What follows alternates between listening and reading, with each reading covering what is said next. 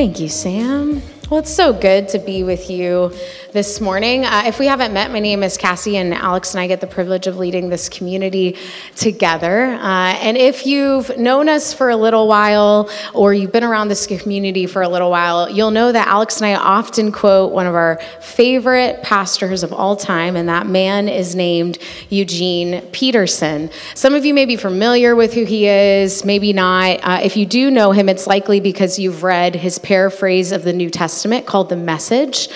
But more than that, Eugene actually has quite a beautiful life legacy. He started and pastored a church in Maryland, and he was there for 29 years. And I don't know about you, but I look at somebody like that who has a longevity in life and career and ministry, who's able to start something and was able to faithfully sustain it for so long, and I'm like, that's what I want to do. He later went on to work. He was a professor at Regent College before he retired, and he's known for many more books, not just The Message. So I say all of that to say, Eugene was obviously a very intelligent man. His grasp of the biblical languages is something that I will never achieve in my life, and yet his son, Leif Peterson, would often joke with him that he only ever had one message or one sermon. I don't know about you, but I would think someone that intelligent, that smart, that learned would have more content than that. But he says his father only ever had one message and one sermon. And he summarizes this idea well in a poem that he actually wrote about his father and gave in a eulogy after his death. And to start today, I'd actually like to read that poem. His words are quite beautiful. Leif writes, "It's almost laughable how you fooled them. How for 30 years every week you made them think you were saying something new. They thought you were a magician in your black robe, hiding so much up your ample sleeves, always pulling out something fresh and making them think it was just for them. And that's just the beginning. There's more. Casual conversations at church picnics, unmemorable chats at the local Denny's over eggs and toast, counseling sessions that saved marriages, maybe even lives, and they didn't know what a fraud you were. They didn't know how simple it all was. They were blind to your secret, only saw the magic, how you performed, how you made the mysterious, the ominous, the holy into a cup of coffee. How you made a cup of coffee into an act of grace. How you make God into something that worked for them. It's so funny that they didn't know this. So many times I wanted to expose you, tell them what you had been up to, tell them all what you had been up to, and now you're doing it all over again. You've got this new group fooled, thinking you're worth millions. They're painting it on t-shirts, coffee mugs, message pads, a new version every week for some new flock. And I must say this, they've widened your audience.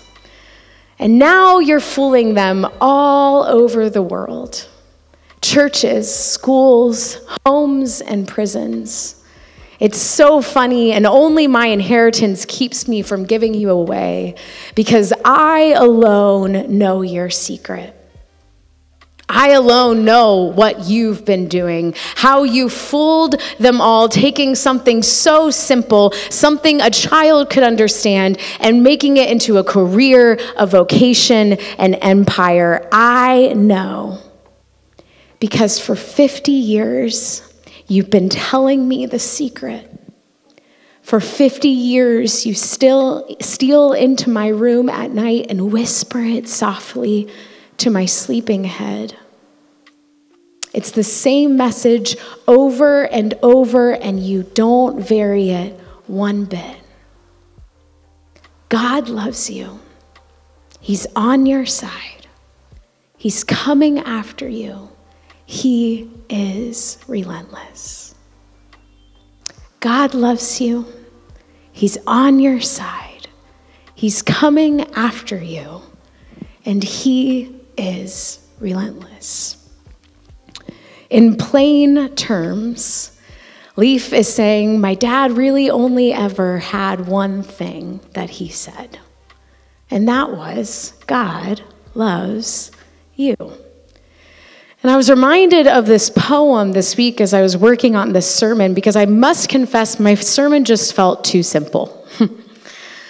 Like, I thought about trying to wrap my very simple idea in a beautiful package with a nice little bow, of trying to phrase in a way that seemed super profound or earth-shattering. I even tried to make it tweetable and then laughed at myself because I don't actually think Twitter exists anymore, ? But finally, I decided to just say it plainly, to speak it simply, to try to not fool you, to deliver this message much like Eugene's son did. And here it is. Jesus wants to be your friend through the Holy Spirit. He likes you, he loves you, and he wants to talk to you. Jesus wants to be your friend through the Holy Spirit. He likes you, he loves you, and he wants to talk to you. And that's the idea that we're going to work to unpack today. So if you would, turn with me to John chapter 14. If you got a physical Bible, if you got one on your phone, that's fine. You can also follow along with our sermon notes. If you go to midtownkc.church/guide. But just kind of contextualize us where we're at before we jump into scripture today. This fall, we've been journeying through our sermon series called Come Holy Spirit. And specifically, we've been tracking the Spirit through the scriptures, starting with Genesis, and then hopefully working our way all the way towards Revelation. And specifically, for the last couple weeks, we've been looking at the Spirit in the life of Jesus through each of the 4 Gospels. And today, the Gospel that we find ourselves in is the Gospel of John. And of the 4 Gospels, John's actually the only one that is not what we call synoptic. So Matthew, Mark, and Luke are considered the synoptic Gospels because they share many of the same stories, the same structure. They often happen in the same sequence or order, but John doesn't do that. He's kind of like the black sheep of the family. His gospel contains stories that the other gospels don't contain. It's put in a different structure or order, and he also includes several of Jesus's discourse on theological matters that the other gospels don't mention. And so briefly to remind you, the structure of John's gospel is as such. So it's in 5 different sections. First section consists of John's introduction of Jesus. John's introduction of Jesus. This is found in chapter 1. So it's that famous, in the beginning was the Word, and the Word was God, and he was made flesh, and he dwelt among us.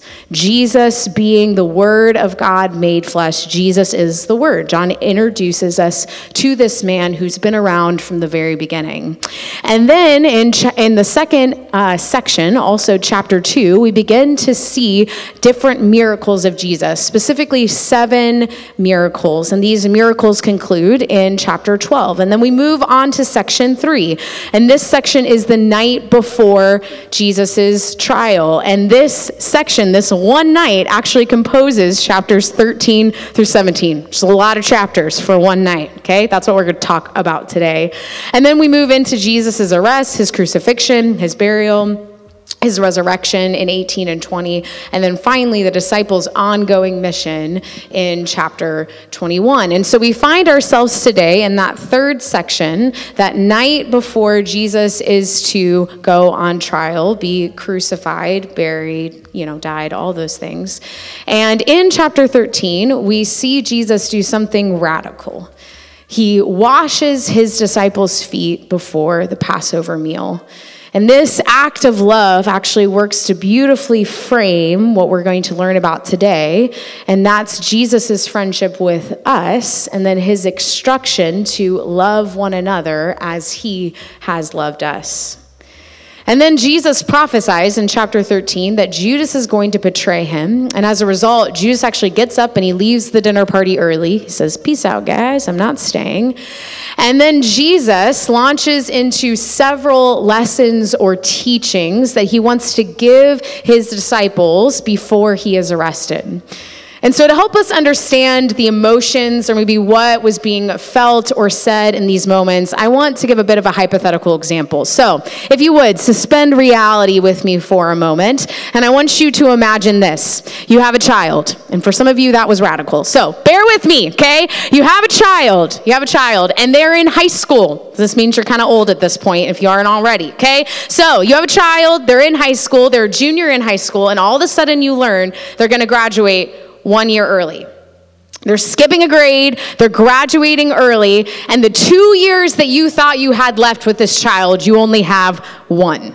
And so you're racking your brain, you're trying to think through all the different things that you haven't taught this child yet, like how to manage a budget, how to change the oil in the car, right? How to apply for colleges, how to manage your time, your calendar, all of these things. And you carefully plan out how over 1 year's time you're going to teach them all of this material. And then plot twist, you have one night.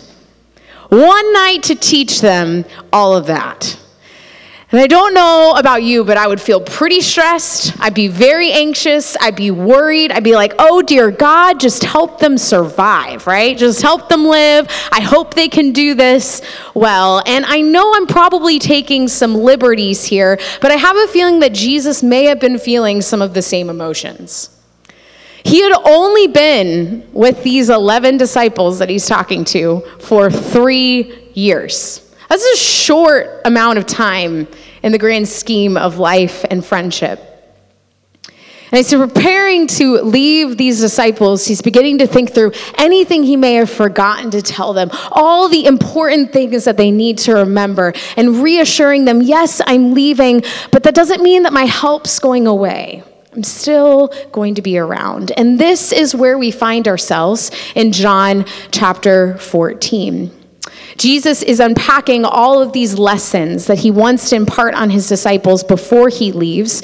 And we're not going to be able to get to all of them today, but we're going to be able to see a few. So let's start in John chapter 14, verse 15. Jesus says this, "If you love me, you will keep my commandments." Now, very quickly, commandments that Jesus mentions here is likely referring to the commandments that Jesus just gave his disciples in chapter 13. So Jesus tells his disciples in chapter 13, after he washes their feet, "You will love one another as I have loved you." So, if you love me, you will love one another as I have loved you. "And I will ask the Father, and he will give you another capital H helper." This indicates that this is a title or the name of a person. "I will give you another helper to be with you forever. Even the Spirit of truth, whom the world does not receive because it neither sees him nor knows him. You know him, for he dwells within you and will be in you. I will not leave you as orphans. I will come to you yet a little while, and the world will see me no more, but you will see me. Because I live, you also live, and in that day you will know that I am in my Father, and you in me, and I in you. Whoever has my commandments and keeps them, to love one another as I have loved you, he it is who loves me. And he who loves me will be loved by my Father, and I will love him and manifest myself in him." So a few things to point out about this passage. The first one is this. Jesus says, "I will ask my Father to send another helper," capital H, "to be with you forever." So depending on your Bible translation, which you've got in front of you, you may not see helper. Instead, you might see capital C, comforter, capital A, advocate, or capital C, counselor, or there are a few others sprinkled in there, okay? And this word is used instead of that word helper because the translation from Greek to English for this word is really, really tricky and hotly debated. Scholars do agree that contextually, helper, counselor, whatever you have here, refers to the Spirit, but the function or the job of the Spirit, so whether the Spirit is a comforter, an advocate, a counselor, that's the thing that's up for debate here. So the Greek word that we have so many issues with is the Greek word paraclete. And in most instances in the Greek language, this word paraclete is used in relation to someone's legal aid in the justice system. And you're like, huh? my reaction and scholars' reactions too, because this contextually does not seem to fit with what Jesus is saying. Doesn't seem like he's referring to the judicial system here. So what might be going on? I think scholar Craig Keener, probably gives, to me at least, the most helpful explanation of this word, and it is this. He views the Spirit, the helper here, as a successor, or a mediator, to use a judicial term, okay? So a successor to Jesus, someone left behind to take his place and mediate his continued word and work to the disciples. This explanation seems to fit best within the context of what Jesus is not only saying here, but in the following chapters. He's saying, yes, I will leave, but I won't leave you as what? Orphans, right? I'm going to send a mediator from the Father, this Spirit, my Spirit, the Holy Spirit, to help you mediate between God, right, and then us. Jesus is going to help mediate between God and us through his Spirit. And this is a really important theological distinction, because when we pray or commune with Jesus, we are actually praying and communing with the Holy Spirit, or the Spirit of Jesus. We are not directly communicating with Jesus himself. And although this may seem like I'm splitting hairs or drawing unnecessary theological lines, this is very important, and I'm going to tell you why in a little bit.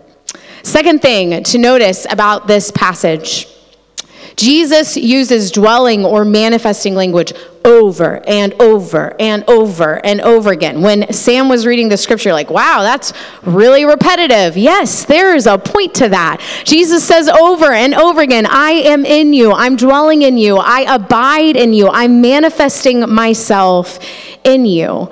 And this language, this choice of language is very specific. And it would have actually piqued the disciples' ears. They would have known, as studiers of the Torah, of the Hebrew scriptures, that Jesus is using language to bring about the image of the tabernacle or the temple to the disciples' mind. So, brief history lesson here. In the time of Moses, God instructs the Israelite people to construct a tabernacle, a place for God's presence, his Spirit, to dwell. And then he appoints priests, and he makes sure that they are anointed by God to represent the people in this tabernacle to God.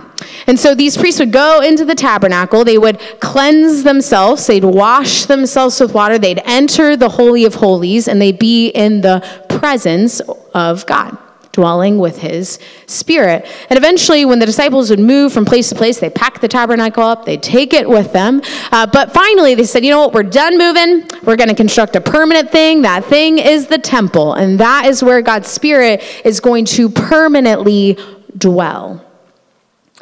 And so when Jesus says that he goes to the Father so that he can give us his Spirit, which will dwell in each of us, he's saying, you are now a tabernacle. You are a temple. You are the place where the Spirit of God dwells. And then Jesus proclaims that if you dwell or abide in me, and if you love one another as I have loved you, then I will be your friend. Let's read it. In John chapter 15, beginning in verse 12. This is my commandment, that you love one another as I have loved you. Greater love has no one than this, that someone lay down his life for his friends. You are my friends if you do what I command you. No longer do I call you servants, for the servant does not know what his master is doing, but I have called you friends. For all that I have heard from my Father, I have made known to you. This passage in many cases has been used as some sort of nationalistic call to arms, or maybe laying down one's life for God and country. And this would actually be a pretty inappropriate application of this scripture, because Jesus here is not calling his disciples to give up their life for the country of Rome. He's calling them to give up their life for friends, for the love of Jesus, who laid down his life for his friends. He's asking them to lay down their lives for the sake of Jesus' kingdom, one that's far better, more just, more powerful, more loving than any of the principalities in his world or in ours today. And Jesus can make this huge ask because he's about to demonstrate it for his disciples. He's about to lay down his life for not just the immediate friends sitting in that room, but for the whole world. He's about to show us what lengths, what depths, what heights that his love will go to for you. And ultimately, the type of love that then you should have towards others.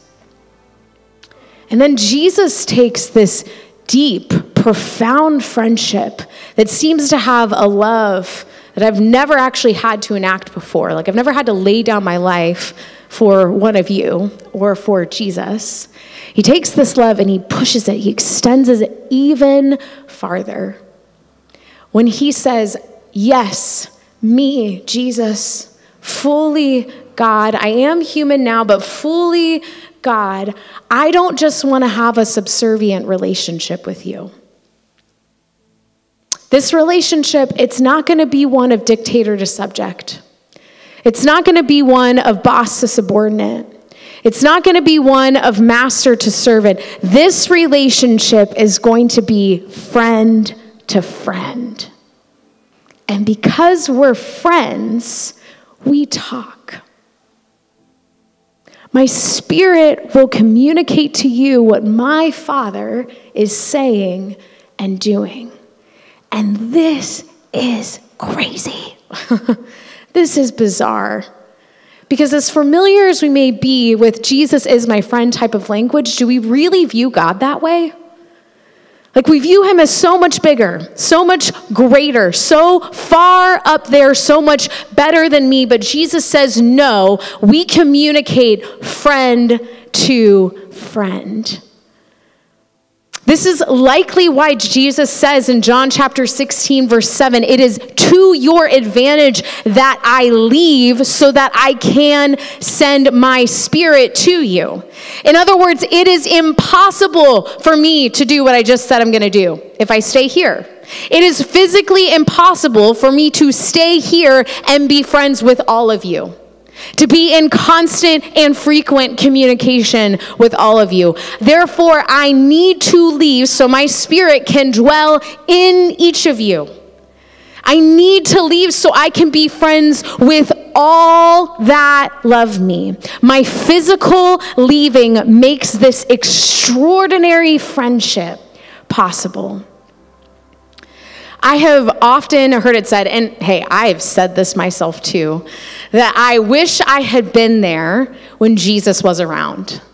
Like, I wish I would have been there. It would have been so much easier to have seen him in the flesh and to get him to explain everything to me, right? And although I get this, I think it is a reasonable sentiment, a commonly held belief. Frankly, it is wrong. And it's wrong for a few reasons. The first one being this: the gospel suggests that people during Jesus' day did not believe him, denied him, betrayed him, were puzzled by him, and thought he could be certifiably insane. Think about it. They didn't have the context of Jesus' resurrection at all. Secondly, the reason this is problematic is his willingness to become fully human actually confined his presence. It was limiting. Unless you are a person of Jewish or Arab descent sitting in this room, I hate to break it to you, but you would have likely never met Jesus. ever. And so Jesus' promise to send his Spirit makes it easier, not harder, to know him and to be friends with him. And this is a huge deal. This matters a lot because in the words of Craig Keener, this means that Jesus still calls us friends. This means that he still shares his heart with us. This means that the Spirit passes on Jesus' words as clearly as Jesus passed on the Father's words in ancient Israel.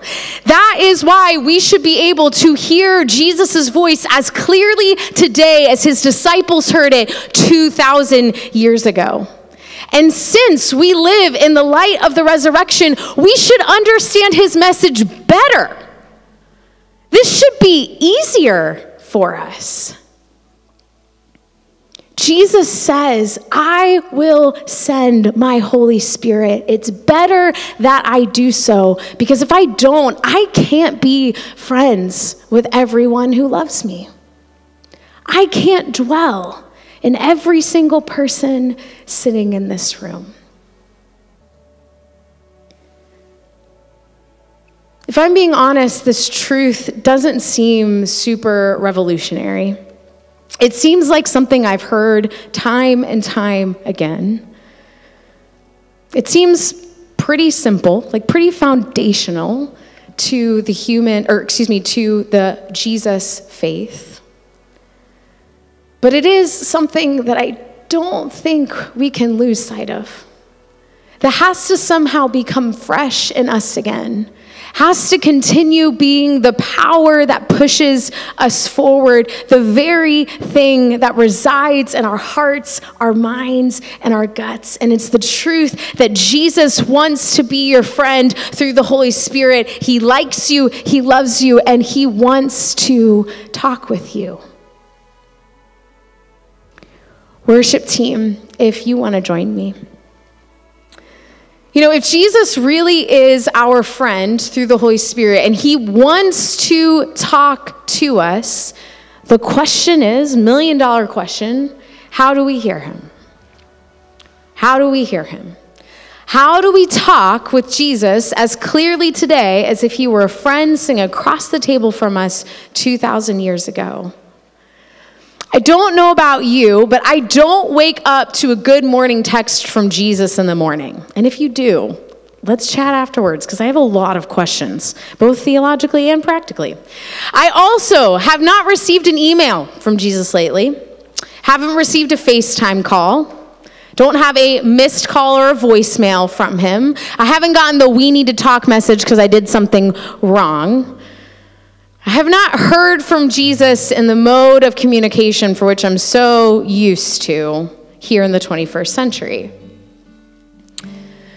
I can know in my head that talking with Jesus is central to my faith through the Holy Spirit, but if I'm being honest, at times communication seems mysterious, confusing, not natural, and filled with a whole lot of awkward silence.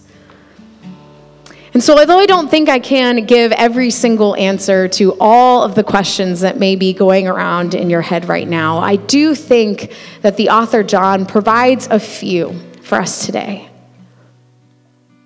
John tells us that we can hear the Spirit in Jesus, in the Bible, in others, and in us. That we can hear the Spirit in Jesus, in the Bible, in others, and in us. And I want to break each of these down for us briefly.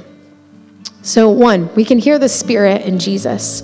This may seem like a really strange way to begin how to hear the Spirit, but it is foundational.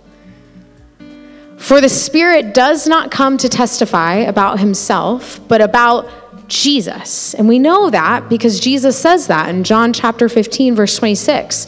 He says, when the Helper comes, he will bear witness about who? Me. Jesus repeats this idea again in John chapter 16, verse 14. He says, the Spirit will glorify me, for he will take what is mine and declare it to you. Hearing the Spirit always begins by encountering Jesus. It begins first by meeting him, by understanding your whole life in light of him. Author Pete Greig says this: every other way in which God communicates and in which we may therefore hear him speak comes through Jesus and points back to him. Nothing can replace, and nothing matters more than a personal encounter with Jesus. Have you encountered Jesus? And if so, do you keep encountering this person who you fell so in love with? Do you become more and more in love with him every single day? Jesus is the gateway to God's voice and the provider of the Spirit. Remember your first love, for it is through Jesus that you hear the Spirit speak. Number 2, we hear the Spirit speak in the Bible. So we hear the Spirit in the Bible. Jesus says in John chapter 14, verse 26, that the Spirit will bring to our remembrance and explain what Jesus has already said. He will bring remembrance and explain what Jesus has already said. I don't know about you, but if this is the case, I think it probably would be important to know what Jesus said. Past tense. And our primary means of knowing what Jesus said, past tense, is the Bible. It's his recorded words, the law that Jesus said he fulfilled, furthered. And so the more we know about Jesus from the scriptures, the more prepared we are to recognize the voice of the Spirit when he speaks, because we know him. We can recognize the voice of the Spirit because we have learned who Jesus is. C.S. Lewis puts it this way: it is Christ himself, not the Bible, who is the true word of God, referring to John chapter 1, verse 1. But the Bible, read in the right spirit and with the guidance of good teachers, will bring us to Jesus.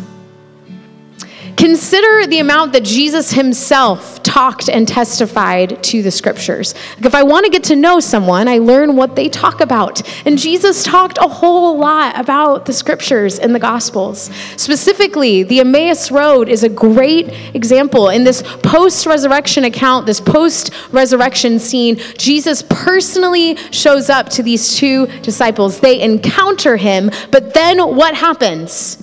He opens up the scriptures. It says in Luke chapter 24, verse 27, beginning with Moses and all the prophets, Jesus interpreted to them in all the scriptures the things concerning himself.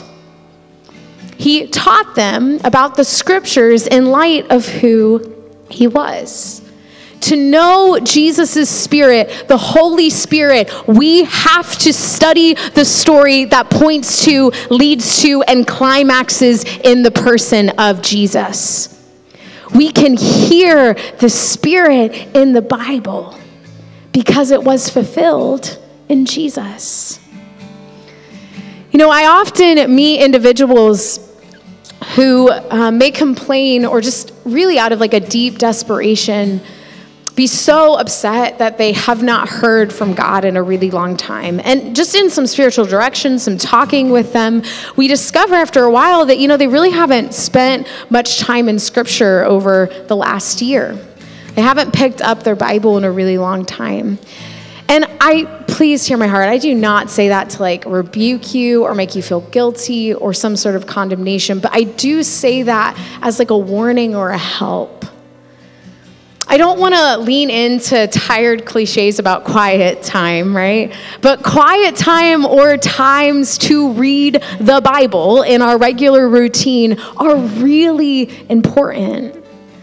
Orthodox Christianity puts a really high value on the biblical text. We don't just believe it's some sort of auxiliary manual that we consult when we have questions or when life's not going too well. We believe the scriptures are a unified story that lead us by the Spirit to Christ. And I guess my question today is, will you recognize the voice of the Spirit if you don't know much about the person, the teachings, or the character of Jesus? Like, will you be able to recognize it, to know it when it speaks? If you don't know the person of Jesus, if you haven't allowed the Spirit through the scriptures to bring remembrance to what Jesus has said. Number 3, we can hear the Spirit in other people. Maybe the reason why Jesus repeats his commandment over and over and over and over and over again in chapters 13 through 17, saying, love one another as I have loved you. Maybe the reason he does that is because he knows we need one another. The Spirit does not reveal Jesus in a vacuum. The Spirit was not just sent to me alone. The Spirit was sent to us. And thus we can recognize the voice of the Spirit, the friendship of Jesus through the friendship of other Jesus followers. Jesus says, you will know me, you will know my disciples by how they love, right? Could be that we actually get to know the nature and the character of Jesus more by demonstrating his love to other people and receiving it in return. I think we can hear the Spirit in a gentle challenge with a friend over coffee. I think we can hear the Spirit from a mentor who encourages us to do really hard things. I think we can hear the Spirit in our microchurch leader as they remind us of God's love for us and reveal the very nature and character of our God. We can hear the Spirit in other people. Finally, we can hear the Spirit in us.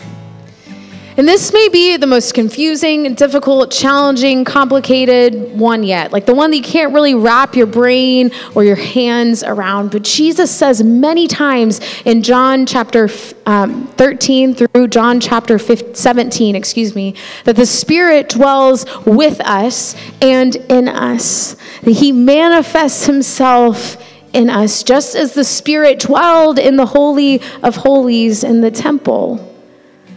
He says that his voice, his Spirit can exist in our heart, our gut, and in our mind.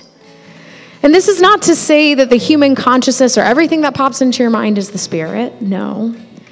But that is to say that the images, the ideas, the promptings, the actions that are aimed at love of God and love of others are the unmistakable mark of the Spirit of Jesus.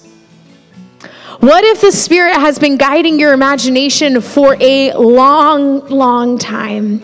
It's just so familiar, so ordinary that you've learned to turn it out. What if that prompting to pay for a person's groceries is not just some stray thought that popped into your mind, but what if that's actually the voice of the Spirit? What if that prompting to pray for a coworker in a moment is not Christian guilt, but the voice of the Spirit? What if that prompting to turn off the podcast or the music in your car is not a result of sensory overload or exhaustion, but what if that's the Spirit wanting to speak to you? What if we've been missing the familiar promptings of the Spirit because we've been waiting for something extraordinary or unfamiliar?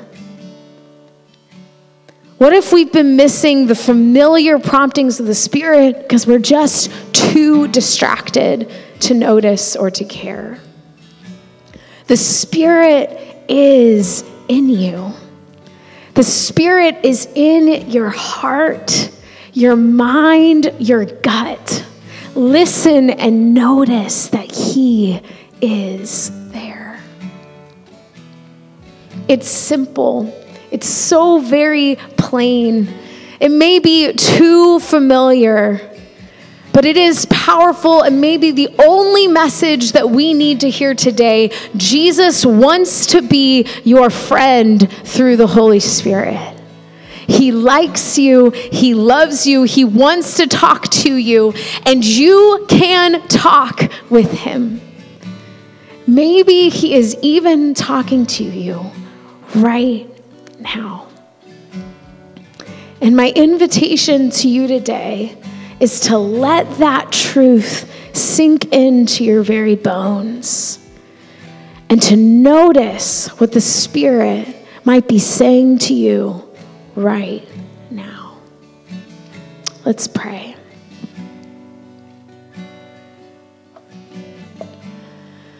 God, it annoys me that something that feels so confusing and mysterious and frustrating could have such a simple answer.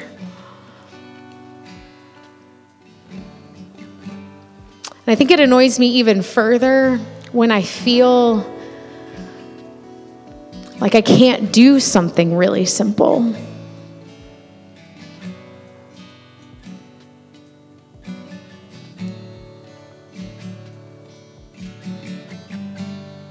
It annoys me that I can't turn off the distractions. It annoys me that I can't sit in the silence well.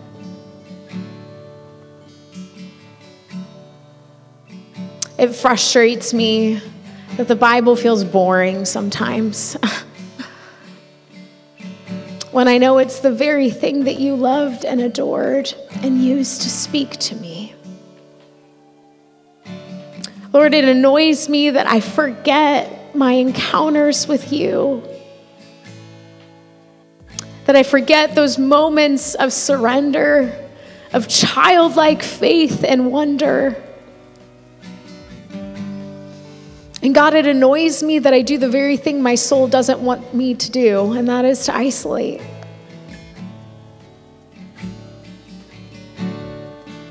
To not make myself available to others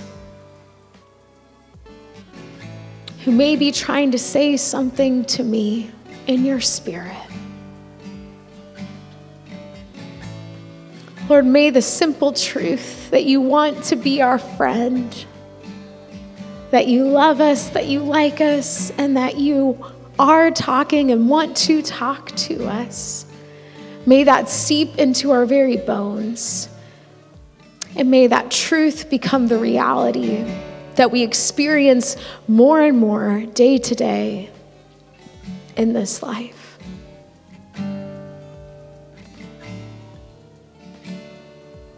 Come, Holy Spirit. May we notice your presence, your still small voice, you speaking in the ordinary and in the quiet. Amen.